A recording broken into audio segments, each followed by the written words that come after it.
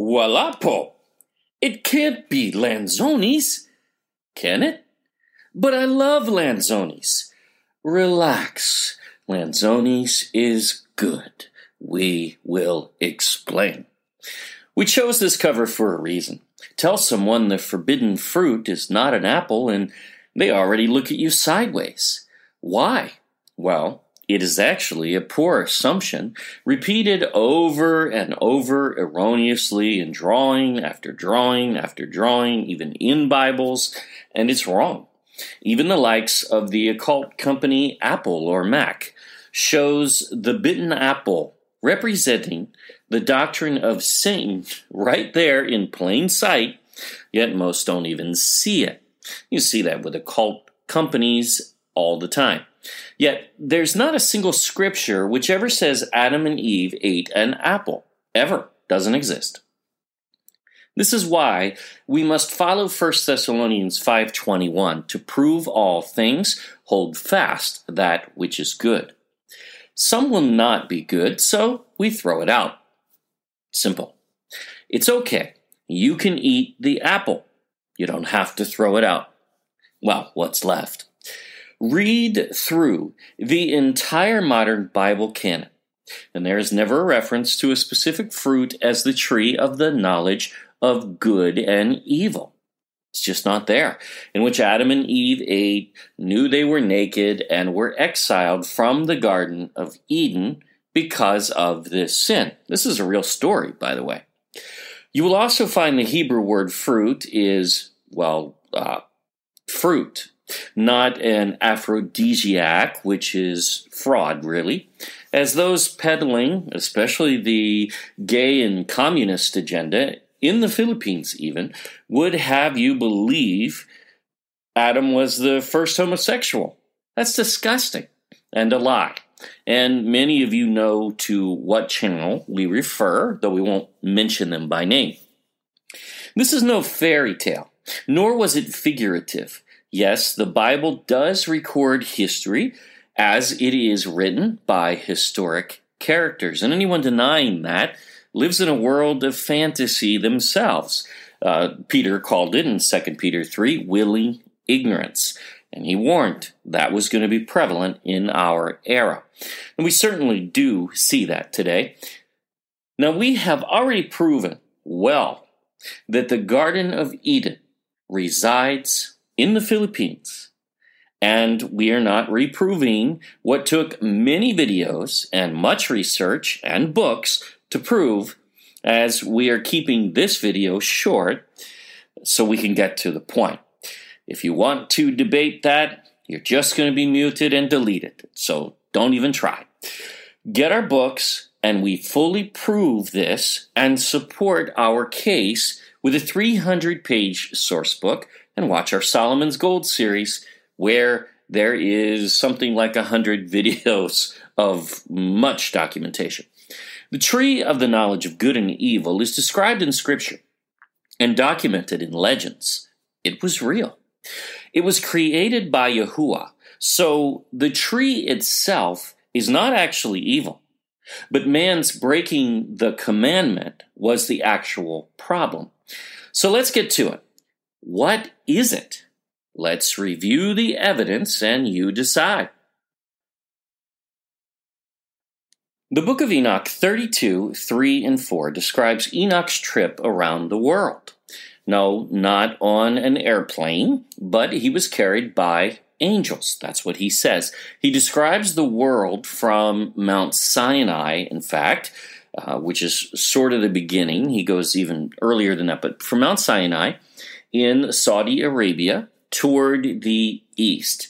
And then he travels further east. And then he travels further east where Enoch says the Garden of Eden exists. That isn't Africa or the Middle East, is it? Let's read. And I came to the Garden of Righteousness. That's the Garden of Eden. And I saw beyond those trees many large trees growing there, sweet smelling, large, very beautiful and glorious, the trees of wisdom, from which they eat and know great wisdom. You know what that is. It's the tree of the knowledge of good and evil, which the angel will confirm as well.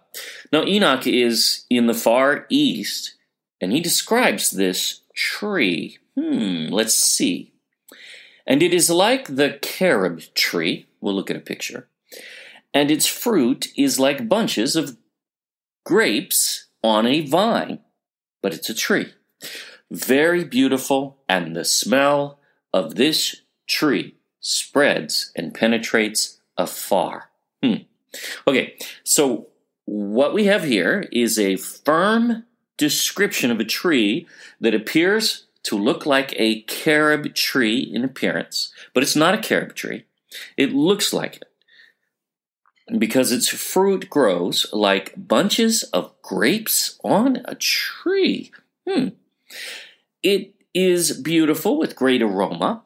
Understand, Enoch just finished describing, if you go back, a tree that sounds like a pilly tree in the previous verses, which has a fruit like an almond, but harder. Now here's a picture of a carob tree and a lanzones tree from the Far East and the Philippines. Notice the branches and the leaves are certainly very similar. Lanzones most certainly could be appropriately described as growing like bunches of grapes on a tree. See the upper right photo especially. Some have said, well, it could be duhat, but here's where this rules that out, and this really becomes very clear. Check this out. Before you go further, yes, it is okay to eat lanzones, and we'll show you how the legend even progressed. And there's a legend. This is really cool. It is no longer, but at one time, lanzones was known to be poison. Really? Well, the word lason, in which lanzones originates in Tagalog, actually means poison. Oh, there's far more than just that, though. See, the second definition is an exact match to the forbidden fruit. Not just poison, but poison to morals or mind. Wow. That's right out of the Tagalog dictionary today. Compare that to the Hebrew word lason or lashon, could be SH or S either, and with its definitions included, essentially, it could mean a poison tongue in one reference. Also, could be a reference to the wedge of gold. You mean the golden wedges of Ophir, the land of gold we find in the Philippines? Well, that's what Job describes. Interesting, but not enough to draw a conclusion, right? We would agree. Oh, but this gets better. First, the angel Raphael, who is escorting and teaching Enoch, an archangel, in fact, like Michael, tells Enoch this tree is, in fact, the very tree in which Adam and Eve ate and were driven out of the garden because of it. So there is no doubting that is what Enoch is referring to here. But could there be more to this? Oh, there is. In the Philippines, the very land of the Garden of Eden, where Enoch was in this particular time that he's writing. Again, you'll have to review that case if you haven't, not remaking that here. There is actually a legend of lanzones which fits this. And not just one, but three different legends which persist and all say essentially the same of lanzones, as once being poison, but now purified. Again, it's okay to eat, and we will as often as we can, because lanzones are masarap, or in my wife's language, neimas. Reading from The Legend of Lanzones from Paete, Laguna, Philippines. How about that? Lanzones is actually derived from the word lason, see? Which is Tagalog for poison. There was once a time when the pale yellow globes lived up to their sinister name. The cream-colored clusters were said to have originated from Paete Laguna. They were so poisonous that even the ants on its branches died on the spot. But all that changed when a kindly old man named Mang Silo paused to rest under a shady tree. While passing through the thick Paete forests, only the notorious Lanzones trees were nearby. Faint from hunger, Mang Silo fell asleep and dreamt of a beautiful angel who plucked a fruit from the Lanzones tree for him to eat. Sensing his reluctance, the heavenly being pinched the tiny fruit to draw out the poison. Mang Silo awakened to find fruit peelings on the ground next to him. His curiosity and hunger soon overcame his fear of the Lanzones, and he cautiously peeled one and bit into it. His gamble paid off, and he ended up relishing the fruit's sweet, refreshing taste. In gratitude to the angel who had saved him from hunger, he spread the word that Lanzones were no longer poisonous, and that the brown spots on its skin were the fingerprints of the benevolent spirit who pinched the poison away. Now, according to ABS-CBN and the Philippine Star, there are two more legends of Lanzones that persist in Camiguin Island, of all places, which agree Lanzones was once considered poison in ancient times, and let's be clear, all say it is purified now and good to eat. Camiguin has a unique, sweeter variety of Lanzones. In fact, if you have not reviewed our Mount of the East videos within Solomon's Gold series, you might want to, because that ties very nicely, as Camiguin is extremely significant in this whole story. I know, we're just crazy, but Enoch was not. He physically described a tree with great accuracy that fits legends, which also, not crazy, as they tie to the book of Enoch. And the very word of origin and definition, which is not crazy, but you can call us crazy because we don't care. You have to prove us wrong, and no one has been able to do that in 4 years now. So one calling us crazy that can't prove us wrong, well, they would be the crazy one. Sorry, but true. All agree the Lanzones tree as the tree of the knowledge of good and evil. We are not saying Lanzones is bad in any sense, and in fact, Yahuwah created this tree just like all the others, and everything he created, he certified. Go read Genesis. And it was good, and he saw that it was good, and he saw that it was good. It's there over and over and over. See, that wasn't the problem. The creation was perfect. The problem was man's disobedience and sin. Yahuwah gave him one thing to obey, and he just couldn't. That's pretty much the gist of it. Regardless, it's purified now, but this tree was indeed a match to what we call poison still, Lanzones today. Is all this just coincidence? Well, we were not there. Never been inside the Garden of Eden, and neither is anyone else commenting here, although we can hear the trolls now. Who cares? We're going to have fun with this anyway. But Enoch was and is still, in fact, in the garden. Yes, that's what the book of Jubilees says. Thus, he's the only one qualified to describe it, and no one can argue with him. Don't believe him? Well, that's your choice. We, however, place major importance on the works kept by the temple priests who were exiled from the temple to Qumran, who there kept what they always kept, even in the temple, a scroll library of Scripture, or what we would call Bible canon today.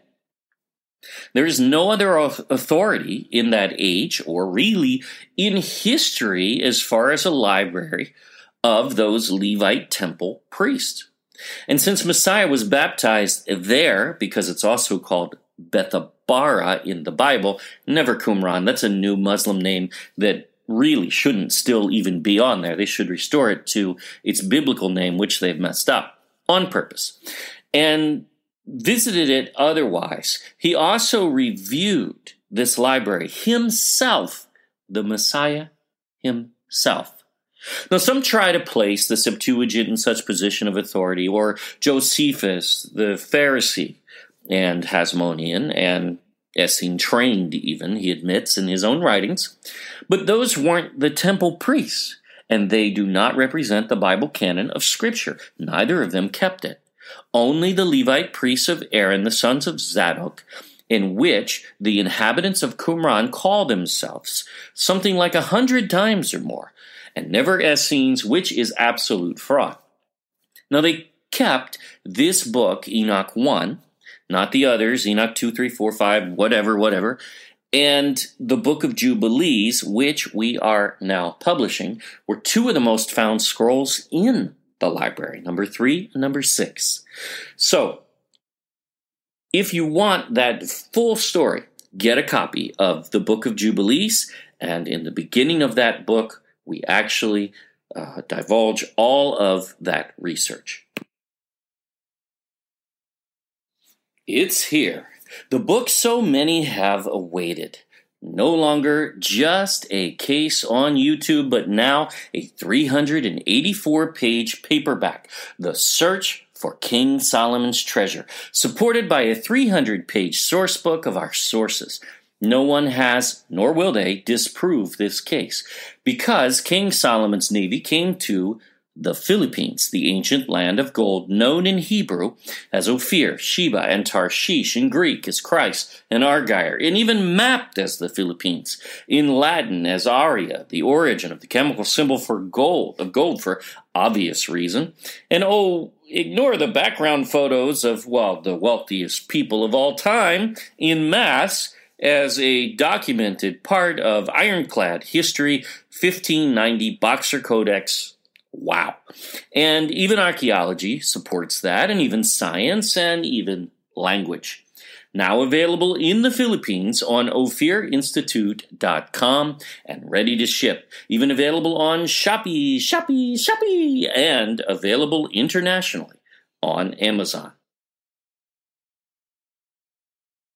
Also in the Philippines, not international yet, although we're working on some things for this, we have released this as a 10 by 12 oversized coffee table book, and it is tremendous.